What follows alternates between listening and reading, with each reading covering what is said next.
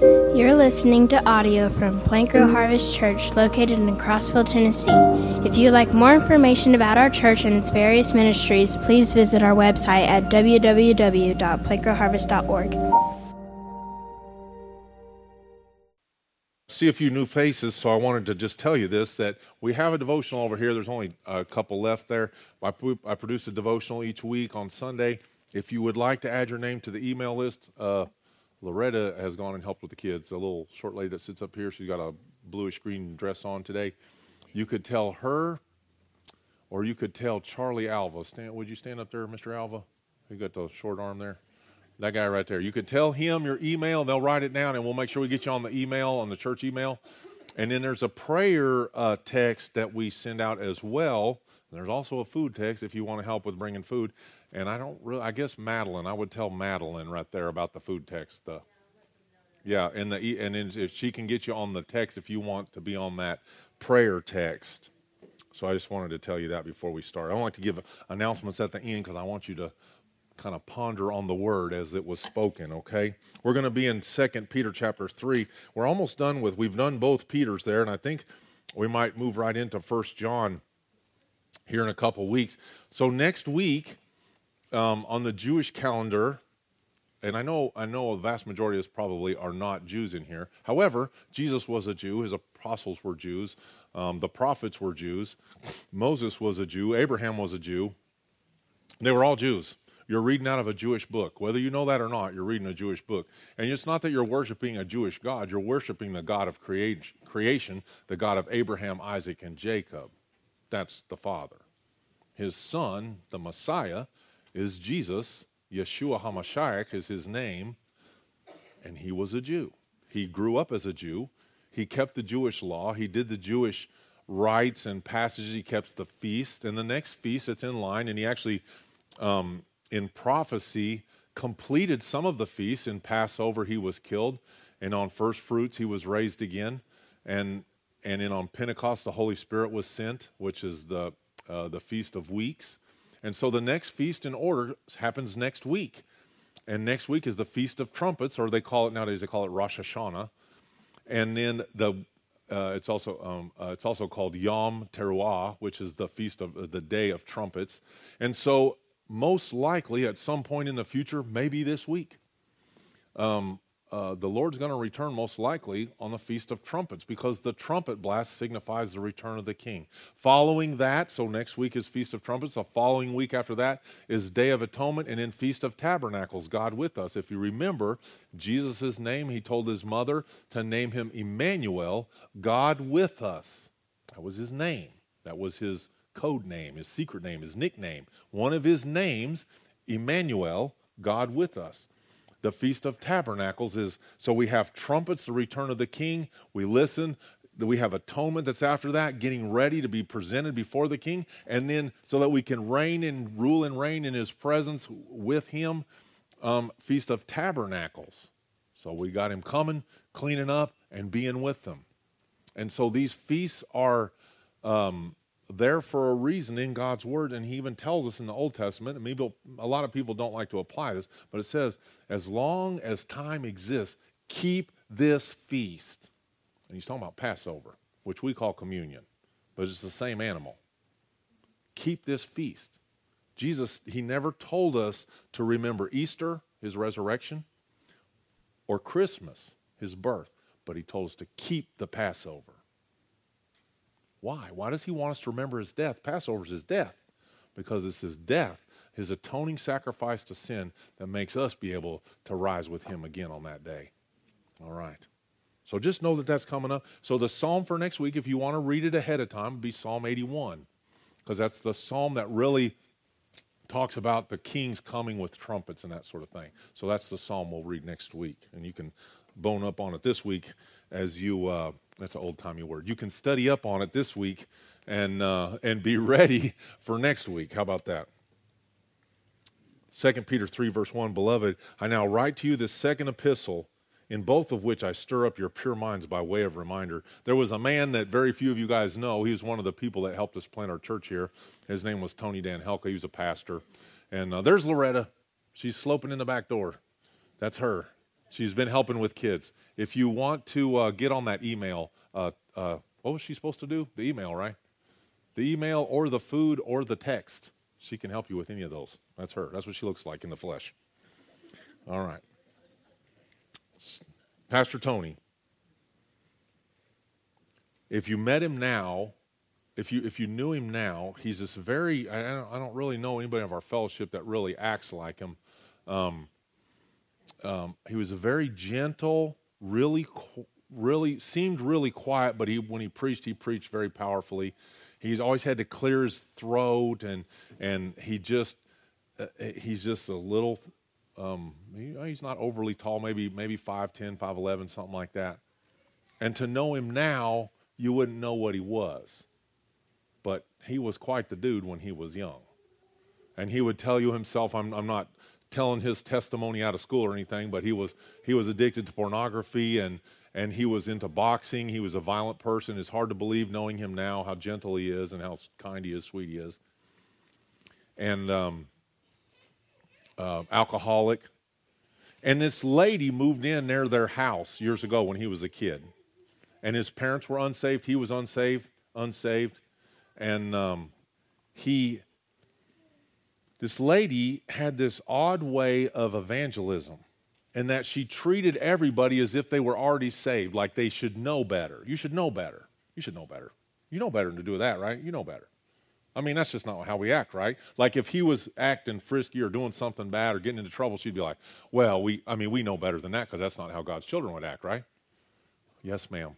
And she was apparently a very attractive lady, and she had a number of kids, and she just, the way her method of evangelism, and then she would kind of soften the target there by telling them they should know better, and eventually she would lead them to Christ. She ended up leading Tony to Christ when he was 18 or 19 years old, and then his parents as well. And then a lot of his brothers and sisters, I believe, also were led to Christ by this lady, through this lady's witness, even in the long term. And I tell you all that I'm not so sure that that's necessarily the best means. I used to call that lifestyle evangelism. This lady had a particular gift in this. So I'm not saying if that's not your personality, don't try it. It's better to speak the words than just try to be a good person all the time, because being a good person does not proclaim the majesty of God exactly. Because there's a lot of people think they're good people. That aside. This book of 2 Peter is written assuming that the person reading it is saved already, and that you would already be acting in a particular way because you're already saved, that you should know better than to act in this old way, where it was described, eyes full of adultery that cannot cease from sin, enticing unstable souls, hearts trained in covetous practices, accursed children. That's not you. You know better than that. You would be that person there at the very start in one, if these things are yours and abound, knowledge, self-control, perseverance, godliness, brotherly kindness leading to charity or love. That's how you should act, right? Peter wrote it to people that should be acting in that way. And so I've kind of skipped over some of that in 2 Peter chapter 2, only in that it really describes these false teachers. And as far as I know, as far as I can tell in myself, you can measure me. I'm not the measure, I suppose. But as far as I can tell in myself, I'm not a false teacher. But be careful as you listen to pastors. A lot of people, they like to listen to 4 or 5 pastors, you know. Be careful, because some of these guys have an agenda that's not pointing people back to Christ or pointing people back to the Father. You just got to be careful on what you're listening to, because some of these guys got an agenda, and it's not your spiritual growth, it's their wallet growth, okay? So you need to be careful. But I don't really want to focus on that as much as remembering that as believers, this makes a lot of sense in this day as we see so many rebellious and worldly people out there that would drive men away from God, that as believers we're going to have to be particularly careful to study ourselves approved workmen unto God. We're going to have to be careful. We're going to have to be careful with the Word. We're going to have to be careful in understanding the Word. We're going to have to be careful. So if you're reading this letter together, which we've read, and we're going to read chapter 3, or the first half of chapter 3 today, remember that this is written for you, to develop you. You should be reading God's Word on your own. Study to show thyself approved unto God individually. All Scripture is God-breathed, profitable for doctrine, reproof, correction, instruction, and righteousness, that the man, that the woman, that the young person, that the child of God may be complete, thoroughly equipped for every good work, thoroughly furnished, new furniture in the warehouse. The old warehouse been swept out, new furniture has been moved in, completely ready to do any good work that God calls you to do because you've studied to show yourself approved. You know what it means. Rightly dividing the word of truth is how that ends. Correctly understanding what it says. The word of God has an exact meaning, and we can know it. It's not unknowable. Some of it's hard to know. You get into Revelation, you get into Daniel, you're like, this is ridiculous. You get into Leviticus, this is super ridiculous. How am I supposed to know all this stuff? But you can know it. It has an exact meaning. But you're going to have to study. You're going to have to put some effort in. You're going to have to read the book. You're going to have to go and ask sharp questions. You're going to have to write stuff down. You're going to have to ask the Holy Spirit to speak to you. You're going to have to pray. You're going to have to look in commentaries. You're going to have to take it from more than one thing and understand what it really means. What does the Hebrew word mean? What does the Greek word mean, Aramaic word? But you can know it. Let's go ahead and read this word that we can know, starting in 2 Peter chapter 3. We're just going to read 1 through 11. We're going to read 1 through 10, sorry. 2 Peter 3, 1 through 10. Now I write to you this second epistle, in both of which I stir up your pure minds by way of reminder, that you may be mindful of the words which were spoken before me by the holy prophets, and of the commandment of us, the apostles of the Lord and of the Lord and Savior, knowing this first, that scoffers will come in the last days, walking according to their own lusts, and saying, where is the promise of his coming? For since the fathers fell asleep, all things continue as they were from the beginning of creation. For this they willfully forget that by the word of God the heavens were of old, and the earth standing out of water and in the water, by which the world that then existed perished, being flooded with water. But the heavens and the earth which now are, they're preserved by the same word. They're reserved for fire until the day of judgment and perdition of ungodly men.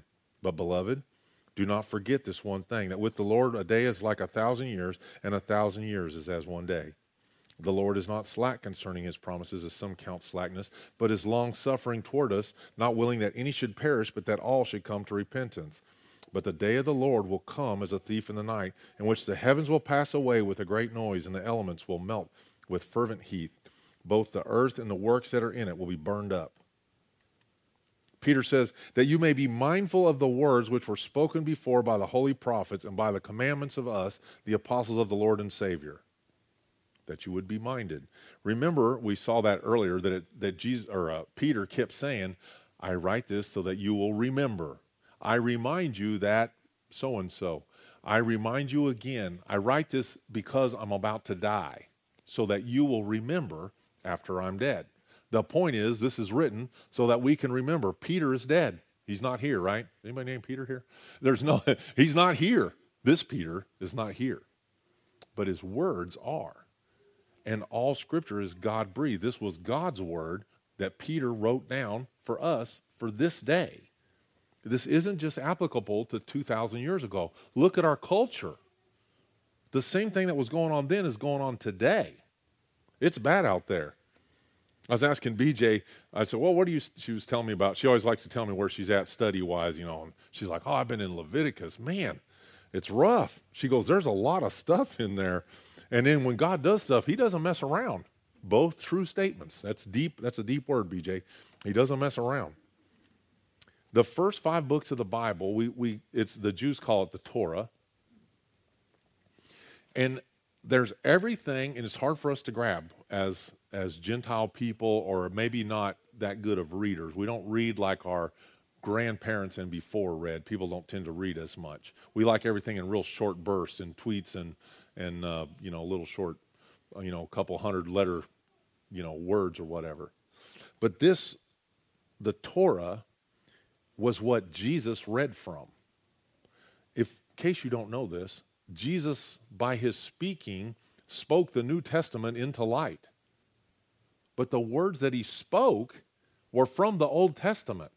He didn't make it up. He helped us understand what it meant. He says, you say thou shalt not murder, but I say a man that harbors anger in his heart commits murder. Right? You say thou shalt not commit adultery. I say Jesus says. The clarity on this is, for you today, you should not have lust in your heart that's the same as committing adultery with that person, right? So Jesus didn't take the Old Testament and ditch it. He took the Old Testament, he gave them clarity. If anything, the New Testament is the commentary on the Old Testament. It develops what the Old Testament was. You know, all Jews every week read 1/52nd of the Torah, and they all read the same one worldwide. They're all on the same page worldwide. Did you know that? So they broke it down so that they read it every year. They broke it down into 52 units. And so the one that they're going to read in Miami, Florida is the same one they're going to read in the synagogue in Russia. They're going to read the same segment, and they have forever. And they read it by the week of the year, and they read that segment for the year. And then the book of Ruth falls on the Feast of Purim and things like that. They add other little scriptures to it. But the first 5 books in the Bible has everything that it needs for a person to be drawn to Christ, to the Messiah. It points to the Messiah. It points to the Father. It points to the Messiah. The first 5 books does. It has everything we need in there. We're not keen enough maybe to discern it as we read it in our culture from today to look into their culture and understand what all's going on. But it's there. And we should read it. And we should know it. And Peter's telling them that not only that you should know that, but you should be mindful of the words that were spoken before the holy prophets. You need to know what the Old Testament says. This is just a letter that Peter's writing to them to clear up some stuff. These people are already saved. Look at John. Oh, you don't have to look these up. I'll read them to you. You can write them down. And I didn't get them put on here. I don't know if he can find them fast enough. John 5:39. You search the scriptures, for in them you think you have eternal life. Jesus speaking. And these are they which testify of me, but you're not willing to come to me that you may have life. What scriptures is he talking about? He's not talking about Matthew, Mark, and Luke. He's talking about the Old Testament. He's saying you search the scriptures in them thinking that you have eternal life, like you'll have closeness to the Father because you know a whole lot about him. But I'm telling you, I'm the Messiah in the flesh. I'm right here. Accept me now and you'll be saved.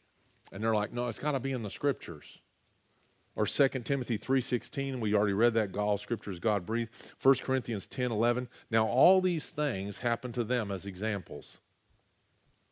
And they were written for our admonition, upon whom the end of the ages has come. All what things? Paul's writing in Corinthians to them. He's like, all the stuff that happened up to Malachi, that's the last book of the Old Testament, all those things were written for our example, for our explanation, so we can know that there is a God. We read in Malachi this morning, Malachi 5:2, and it talks about the one that's coming out of Bethlehem. The Messiah came out of Bethlehem, and it says it in Malachi.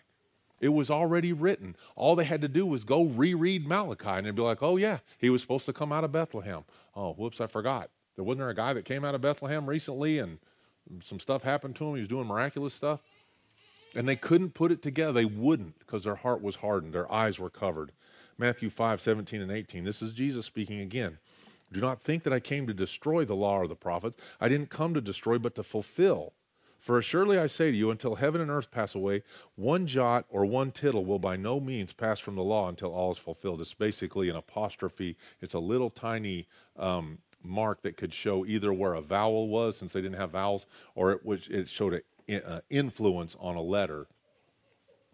And then last there in Revelation 1, verse 3, and this was part of our devotional, but it says, blessed is he who reads and those who hear the words of this prophecy and keep those things which are written in it, for the time is near. We read them, we hear them, and we keep them, for the time is near. I promise you that the day of Christ's return is closer now than it's ever been. It's just how time works, right? Tomorrow, it'll be closer than it's ever been. The next day, it'll be closer than it's ever been. That's how time works. But the consistency of the scripture, last one, Isaiah 40, verse 8. The grass withers, the flower fades, but the word of the Lord stands forever. The word of our God is what it says, stands forever. And then it says, all men are as grass.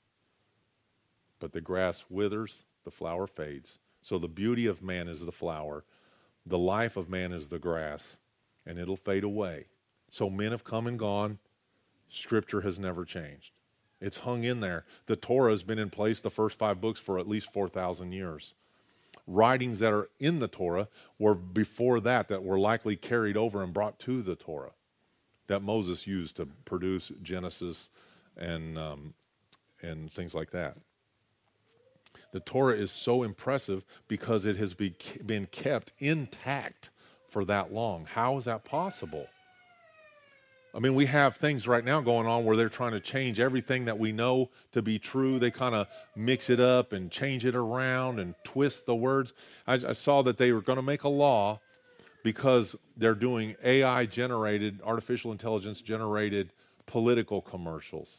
So if they're going to do an AI commercial, you have to put a little disclaimer on the bottom.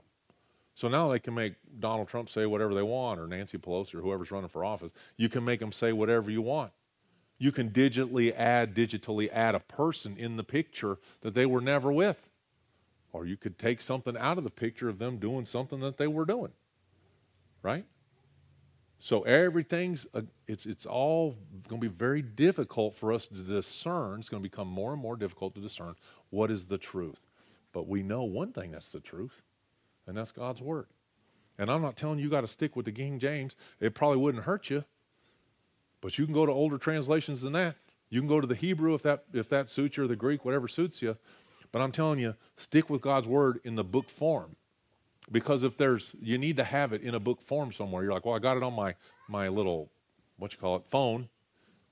But I'm telling you, with AI, they can go in there and make it say whatever they want it to say.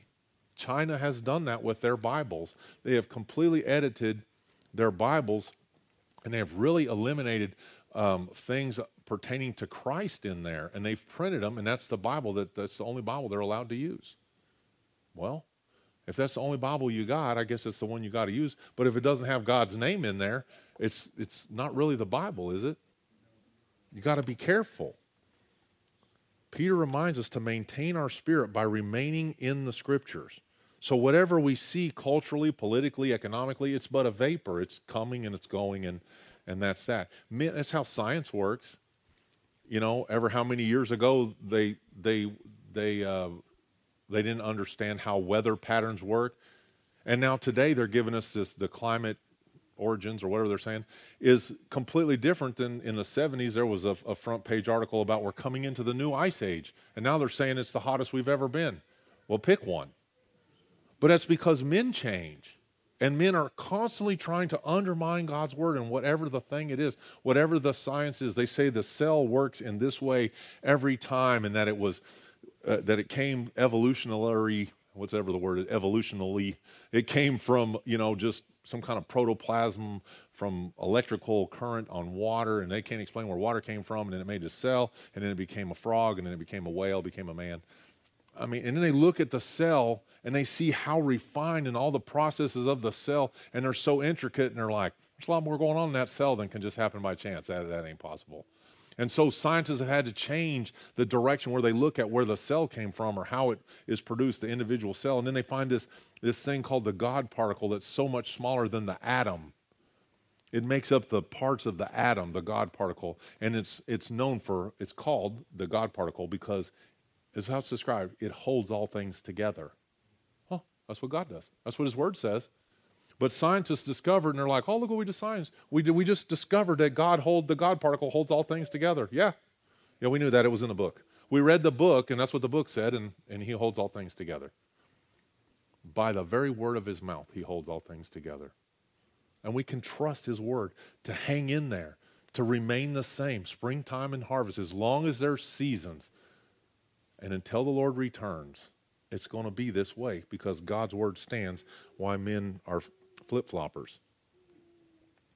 So men have come, they have their ideas, they go.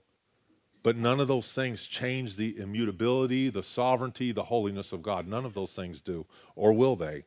The Bible, like the Godhead, will stand forever unchanged as it observes the working of men to attack it and to change it. It's not just men. It's a supernatural effect. We gotta trick people. The evil one has to trick people into, disdaining God's Word or disavowing God's Word. That's part of the game. He wants the evil one wants to be in control. What does he got to do? He's got to destroy men. He's got to destroy what's so precious to God. Psalm 2. Let's go ahead and look at it. Psalm 2. We'll read just 1 through 5.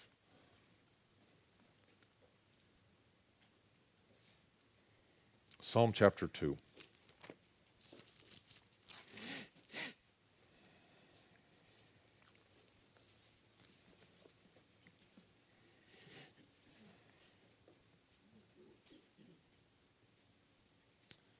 Psalm chapter 2, 1 through 5.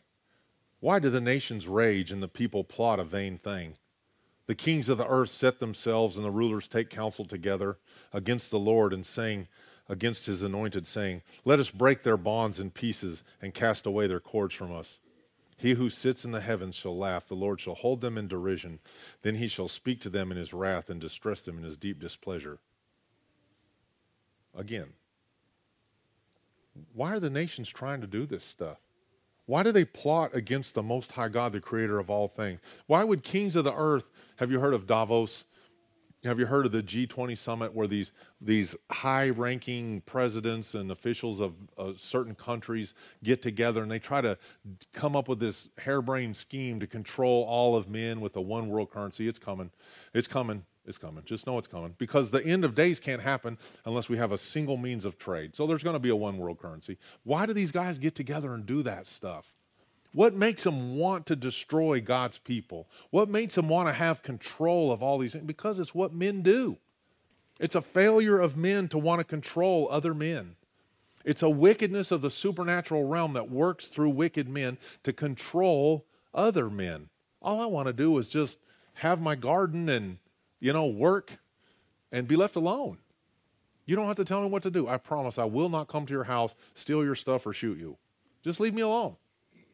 Laws are put in place for lawless people, but not for law-abiding people. But the laws that the men of the earth put together control and afflict the godly people, the lawful people. Why is that? It says in the book that that's what's going to happen. The rulers take counsel together. Because, man, that's a sharp guy. George Soros, he's a genius. This Klaus Schwab guy, boy, he's so brilliant. Man, that guy's a controller. He's a destroyer of people and currencies. He's a destroyer of free will. He's an enslaver. And yet, people are like, oh, he's so brilliant. Yeah, he's got his foot on your neck. And they do this against the Lord and against his anointed. And it's speaking about the Messiah there, but it's also talking about you. Because if you're known by him and you're kept by him and you're a child of the most high God, then you are of the anointed. You're of the royal priesthood. And you have a special place in the heavens with him. They say, let us break their bonds in pieces and cast away their cords. And it says of God, when men do these things, what does it say? He sits in the heaven and he laughs. It's like a 2-year-old child telling you, coming in your house and say, Daddy, I'm taking this place over. And you're like, you got about 2 seconds, son, to go get that hickory switch and we'll see who's in charge. Right? It's a joke. We're but of dust. And the God of all creation, he just is like, these knuckleheads, what are they doing now? He just sits and laughs. He holds them in derision. At least with our children, we still, like God, he's so merciful to us because we've done the same thing. We've been in rebellion to him as well in times. Men that have no desire to seek the Lord continue to do what men do, and that is mock God, his creation, his people. That's the 3 mockeries of men. They mock God, they mock his creation, and they mock his people. They think we can control the environment. If we just do these things, if we eliminate these things, we can control the environment. Whatever, man. Build your big concrete building, and then God can swoop in a whatever F5 tornado, and your building will be flat on the ground. Look at this house over here on Baisley's farm. 2 seconds since that's a brand new house, 2x6 studs. And everybody's like, well, the house might not have been built well. And that was just the F1 tornado. And God's like, I will remove this house. Swoop, and it's gone. And we just look silly because he's all powerful. And what he does is in his will and at his motive, whatever he desires. So God's people must in return seek him, his word, and have fellowship with his people in order to be able to defend ourselves against those that would mock him, his creation, and his people. So we need each other. We need the fellowship of the saints. We need the development of God's word in our spirit. We need to have the understanding of who God is and a love for him. Look at it says here in 3 verse 3, it says, we're back in 2 Peter. knowing this first, that scoffers will come in the last days. Have scoffers come? Are there many people that mock God and mock his people and mock his creation? Yes, they are in existence today. The scoffers will come in the last days, and look what they say. Look what they do. The first thing it says, they walk according to their own lust. Is this in place today? Do people walk according to their own lust? Yes. Look at you name the thing. You name the sexually immoral thing that's going on in the world, the way, we don't even have to go through it. You know what I'm talking about. It's out of control. And now these lustful people take these transgender people into schools and have them sit in front of children, have children sit in front of them, and they say, this guy is normal. And the children are like, oh, well, if you say so. They don't know because they're walking according to their own lusts. And then what it says, and they say, where's the promise of his coming? Jesus is coming soon, whatever. Where's he at? How come he's not here? It's not up to us. It's up to him. He who sits in the heavens will laugh and hold men in derision. It's his time. It's not our time. We don't get to say, God, do this and do that, and he'll do it. It's up to him. It only take about 2 seconds to look up these verses in politics and on TV and see if what I'm telling you is the truth on that. And it says in verse 5, for by this they willfully forget that by the word of God the heavens were of old, and the earth standing out of water and in water, by which the world that then existed perished, being flooded with water. They forget that there was a flood. There was a worldwide flood. They willfully forget, and if you hear scientists today, they'll call it large regional flooding. Large regional flooding, except that it covered the Rockies. And it can't cover the Rockies at 20,000 feet and not cover, San Diego that's well below that. Or New York City. Water doesn't slope. It goes flat. Put some in your tub to test my theory.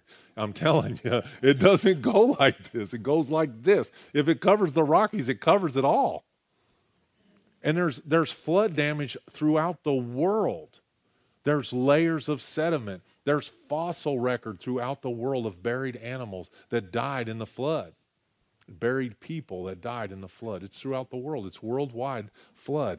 He did it. And it says, they know he did it, but they willfully forget. It's got to be will. It's got to be the will of the person that can look. We were flying over Utah. It's very dry out there. And you can see the erosion. I mean, there's no grass on these kind of high desert mountains out there. And you can see it's just like if you had a pile of sand in your yard and you poured a 5-gallon bucket on it. You get the same effect of the erosion with the ridges coming down. It's the same thing. It's caused by water covering it and then receding. And there's this huge lake that flowed into the Grand Canyon and so on. They know the lake bed is there. It's just the lake's not there now. Well, where did the giant lake come from? From floodwaters that receded. And they believe, they've been talking forever how the Grand Canyon was cut by the Colorado River over 100 zillion years. But now their new theory is this lake bed dam broke, and likely the Grand Canyon was cut in about 2 weeks. Okay, makes a lot of sense. You dump a bunch of water on the ground, hundreds and hundreds of feet deep, and you undam it and let it flow to its lowest point, you get the Grand Canyon. That's how it works. It's amazing. God's word stands. They willfully forget. Scoffers and mockers of God have risen to high places in our culture, and that's why they have so much influence. And then they say these things about Christ and his return, and they make it sound ludicrous. But I don't know. I'm going to put my faith in the word. He's been right about everything else. I can trust that what his word says is true. I can believe it. I can trust it. It's true. And I'm just going to go with what the word says. And then it says, but beloved, do not forget this one thing, verse 8. Do not forget this. Just because time seems really slow or fast to you, time with the Lord, a day is 1,000 years, and 1,000 years is a day. It doesn't mean that he created the days of creation were 1,000 years each day. That's not what it means.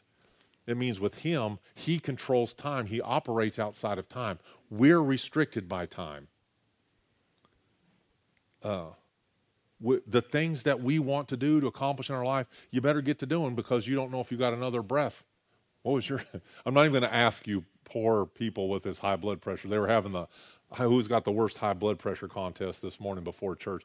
Oh, mine was 250 over 140. Well, mine was 252. Oh, I'm like, goodness, man. So wonder your head doesn't just pop off your body.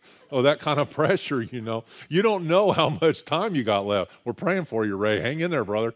Get it down, son. Take another, whatever, nitroglycerin pill or whatever. But we don't know. If you're going to make $1 million, you better get after it. That's all I can tell you, because you don't know how much time you got. There's people get backed over by cars and, you know, asteroids bonk them on the head. Crazy stuff kills people. Lightning strikes them, you know. Sharks bite them. That happened to my wife. She got bit by a shark, and in my house got hit by lightning, practically almost burned down. I'm like, in 1 year, we got what they call the luck of the Irish. Except we're not Irish. But the point is, this stuff happens, and you don't know. You don't know how much time you got. So you better get to doing whatever you're going to do, knowing these things. God doesn't operate this way. He's got all the time in the world because he made the world and he made the time. And so he has the ability to do what he wants to do inside and outside the dimensions that restrict us. Though it restricts us, it doesn't restrict him. That's why he's supernatural. So maybe we have a timely death after a full life, or maybe we have a seemingly untimely death after a short life. Or maybe we have some source of suffering, health or economic suffering for a long part of our life. Or maybe we die in our sleep at 99 years old after drinking a quart of whiskey and smoking 3 packs a day every day. We don't know. It's not up to us. It's up to him. But what I pray too, and Charlie Alva was telling me this a while back, is I pray that we see the rapture of the church. I pray that we see the second coming. I pray that we have assistance in the day of Armageddon. I pray that we get to watch the Lord do those things. I don't want to die. You want to die? But I'm ready to die. Are you ready to die? We need to be ready either way. It says, verse 10, but the day, let me focus on this one thing just for a second. And that is, the Father is not willing that any would perish, but that all would come to repentance. And I can't go on with the message without reminding any who is here that doesn't have the assurance of salvation, the fact that they recognize that without the death of Christ, God pouring out all his wrath out on Christ rather than you for forgiveness of sins in your place. If you don't have Christ, then I can't tell you what's going to happen to you afterwards. It's going to be bad. But the Father's not willing that any would perish, but that all would come to repentance. So you're here today. If you have never repented, have you never recognized yourself as a sinner as you stand before a high and holy God, if you've never confessed with your mouth that Jesus is Lord and believed in your heart that God raised him from the dead and you will be saved, if you've never done that, then today is the day of your salvation. And I pray that today you will grab onto salvation and hold on to Christ as hard as you can and turn from the ways of wickedness in which you've lived up to this point, and so that you could be saved. Because the Father is not willing that any would perish, including you. And he says, I chose you from before the foundation of the earth, knowing the most wicked things that you would ever think, say, or do. He chose you anyway, and he made a place for you with him in eternity if you will repent and follow Christ. That's amazing. But there's going to come a day when there will not be one more person saved. And when that day comes, then the Father will tell his Son to go, and he'll pull us out of here. And that's going to be a good day. It's going to be a scary day if you're not saved.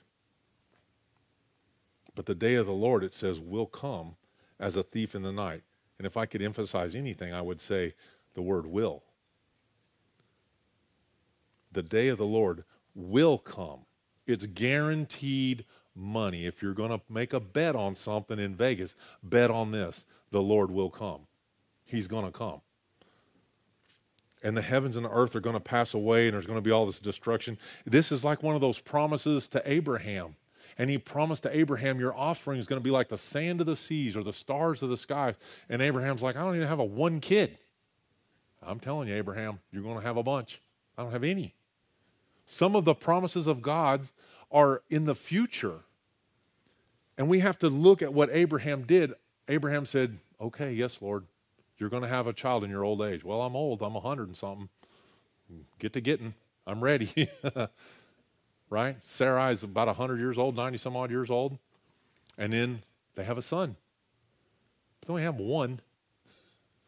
You're going to tell me that all of these generations are going to come from this one son? Yes, that's what I'm telling you, Abraham. All right, just kill me. I'll have to see it later. He's not going to see it. He can't live long enough. He's already old. 175 years old. He's got one son when he dies. He's got the other son, Ishmael, but in the reality is the son of promise, he's only got one. Where's all these generations? Where's these generations you're talking about, God? But God is faithful, and he's righteous, and he's trustworthy, and he does not lie. And he said, all these people, you'll fill the earth with your people. And he did. And this Lord is not slack concerning his promises. A day is like 1,000 years, and 1,000 years is a day. Just because we haven't seen it yet doesn't mean it's not coming or that it won't come. It's coming. It will come. The day of the Lord will come. And we need to be ready. Know this, it will come. We can trust in the Lord for his will to be accomplished, but it's going to be accomplished in his time and not a moment before. King Cyrus back in the day with Ezra, he sends him back to go rebuild the temple, but it wasn't time. He sent him with money, but it wasn't time. What happened? Cyrus croaked. He didn't see the promise. It wasn't time for the promise to be fulfilled. It did come, but it wasn't time. King Donald Trump, he sent money to Israel to begin to build the deal there in Jerusalem. What I'm looking for? The consulate in Jerusalem, the American consulate in Jerusalem. And you know what? It's in the process. But what he wanted to do, he's trying to hasten the coming of the third temple. But guess what? It ain't time. King Putin from Russia, one of the things that he's got on his mind, I've heard him say it in interviews, is he's trying to force the hand of the Lord's return. It's one of the reasons he attacked Ukraine. He said it himself.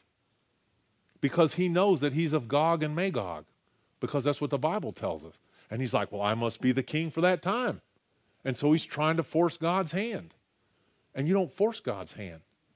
Because you're controlled by time and by God, and you're just dirt. Just let God work in his time in you. Donald Trump, God bless him. King Putin, God bless him. Just wait. And God will do what he does in his time. And he'll use you or he won't use you. But he'll do it in his time. Just attach yourself to the Most High God and let him use you as he sees fit, and you'll be way better off. You'll sleep better too. Let him work in his time. We can trust the promises of God because he keeps his promises. He's not a man. He's not constrained by time.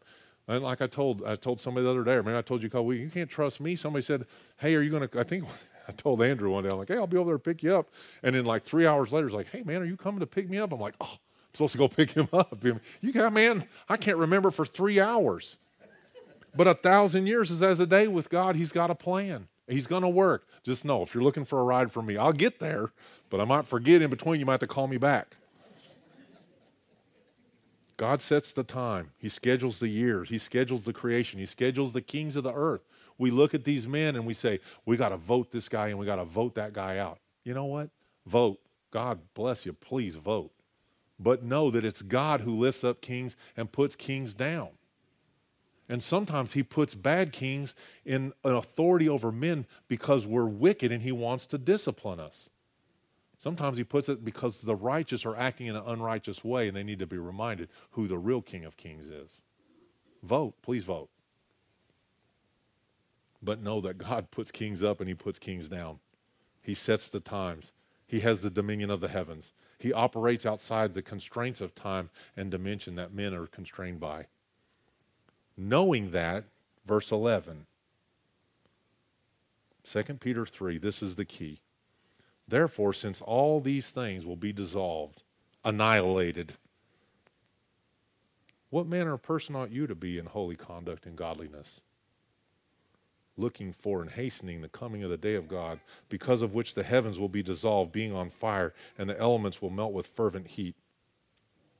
Knowing all this, what I just told you, I'm not lying to you, as best I can tell you, and as I understand God's word and how it works, as best I can tell you, everything is going to be destroyed. Knowing this, Before you go and buy you another Ferrari or whatever you do with your spare money, before you go do that, knowing that it's all going to be dissolved, your Ferrari's going to melt, what manner of person should you be in conduct, holy conduct, and godliness?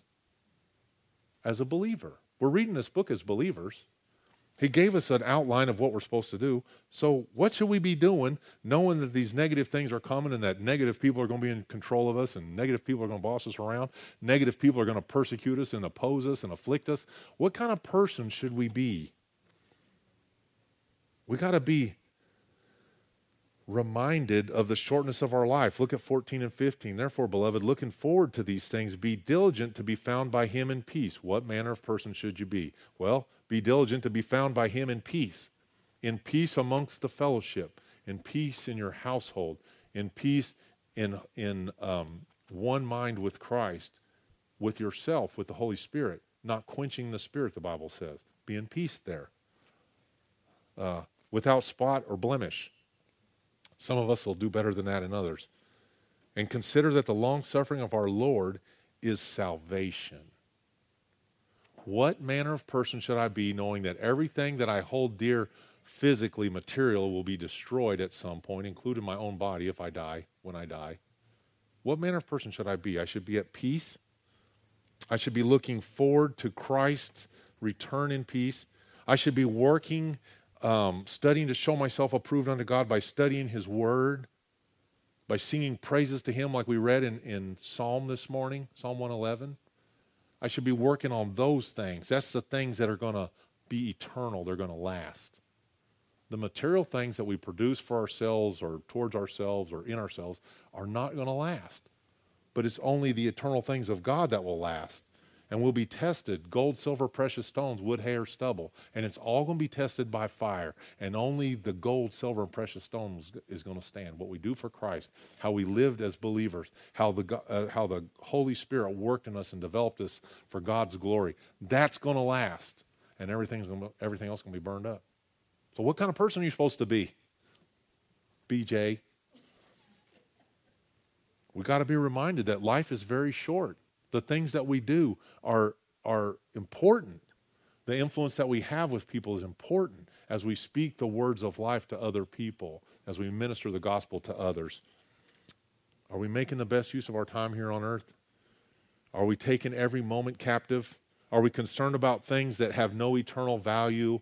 Maybe it's, whatever, college, whatever your thing is, college football, or whatever thing that you trivialize your time with. Could I be better using my time to develop others with the gospel, to minister to other people, to be holy, set apart for the Most High God?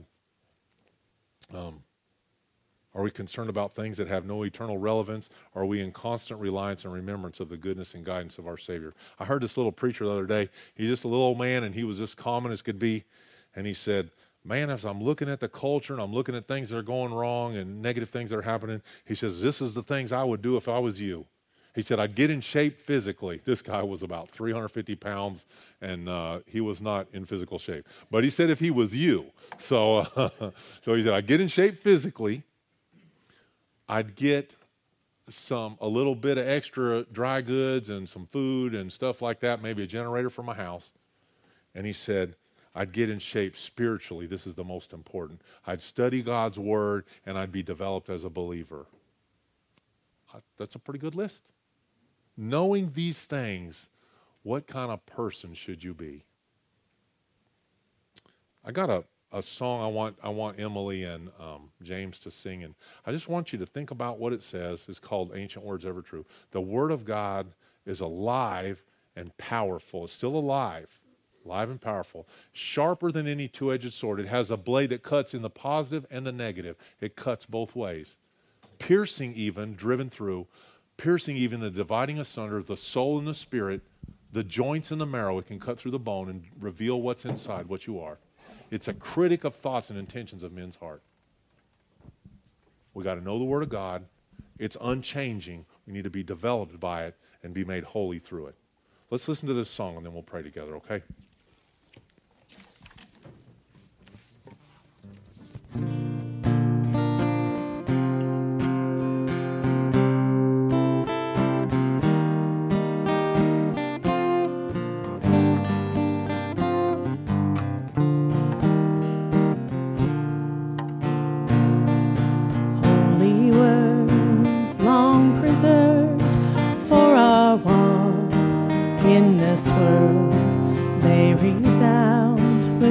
God's own heart. Oh, let the ancient words impart. Words of life, words of hope. Give us strength, help us cope in this world where'er we roam. Ancient words will guide us home. Ancient words ever true, changing me and changing you. We have come with open hearts. Oh, let the ancient words impart.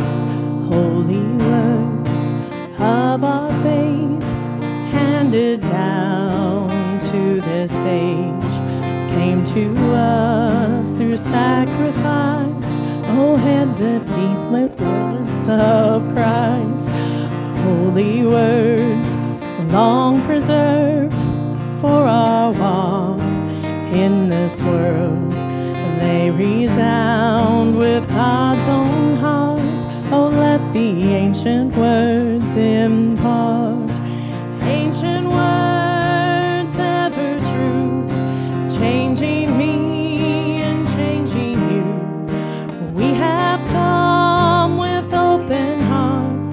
Oh, let the ancient words impart. Let's stand together and sing that chorus together. Ready? Ancient words. Ancient words ever true, changing me and changing you. We have come with open hearts. Oh, let the ancient words impart. While you're there, and just bow your head for a moment if you would, and let's think about whether or not we can trust God's word. If we can trust his word, and we can, and we know it to be true, then why don't we apply it to our lives? Father, I ask you to have mercy on us today as we have read your word, and you told us that if we know to do right and do not do it, it is sin. And we know that we're supposed to study to show ourselves approved in reading your word. We know that you wrote these words to warn us and to train us and to help us to become more Christ-like so that we could be more usable to you. Help us, Lord, this week to be convicted in spirit to read your word. Father, I pray for these that are here that have heard the word but don't really have understanding of it. Father, I pray that you open the eyes of their spirit, Lord, that the Holy Spirit would reveal to them the goodness of the word, that it would sink down into them. You said it was sweet in the mouth but bitter in the stomach.